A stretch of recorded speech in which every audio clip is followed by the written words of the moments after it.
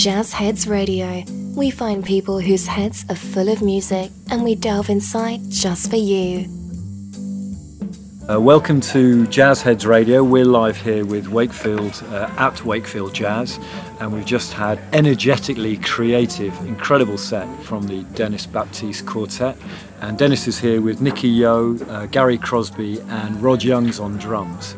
And I've caught Dennis just before he goes back on for his second set to pick 3 tracks for Jazz Heads.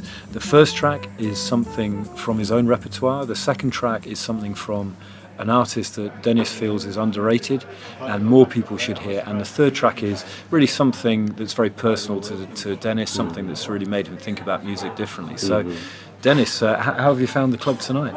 Amazing. It's always lovely playing in Wakefield. I mean, the crowd is always fantastic, and I've got some really happy memories playing here with various people. So, yeah, so far it's going well. I'm happy. You're doing a Coltrane set, so a late Coltrane set. Yeah. So it's the 50th anniversary, I think you said, next month. Yeah. He died 50 years ago, so it's really nice to hear his later stuff because people know, Giant Steps and all the early stuff. My favourite personally was Ascent, actually. Okay. I thought that was absolutely fantastic. So you wait for Vigil. You'll like that more. I'll leave that with you. The second set, first set's good. The second set's always even better. So I'm looking forward to it. So Dennis, have you got a track for us? Something from your own repertoire? Well, from my own repertoire, so it's a tough one. I've done quite a lot of stuff over the years, but my favourite album that I've done is Let Freedom Ring, and it would have to be the title track, Let Freedom Ring. And the reason why I love that track so much is because I wanted to sort of give the feeling of what Martin Luther King was trying to sort of get across to people about, everybody being together. And what I tried to do with that piece was to bring together all these different kinds of music. And there's references to Coltrane, there's references to Sonny Rollins, but then there's also that kind of plea throughout the whole thing of Let Freedom Ring that we all sort of say, and it always used to get the crowd going. And I always enjoy playing that particular track. So that's my choice for that one. And really pertinent for this period of time as well. Tell me about it. Yeah, I can feel a comeback tour coming for that one. Yeah.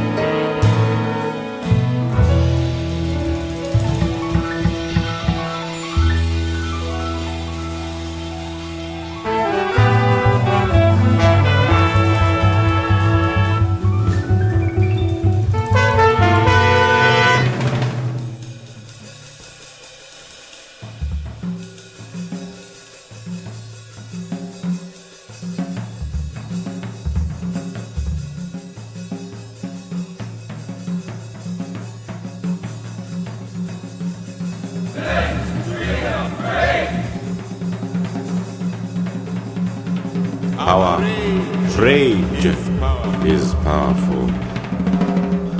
Our love is mighty. Our desire to survive is awesome.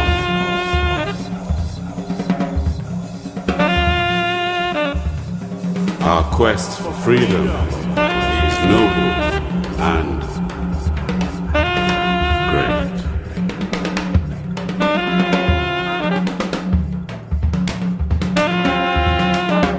And just as astute is the knowledge that we are more or less the makers of the future.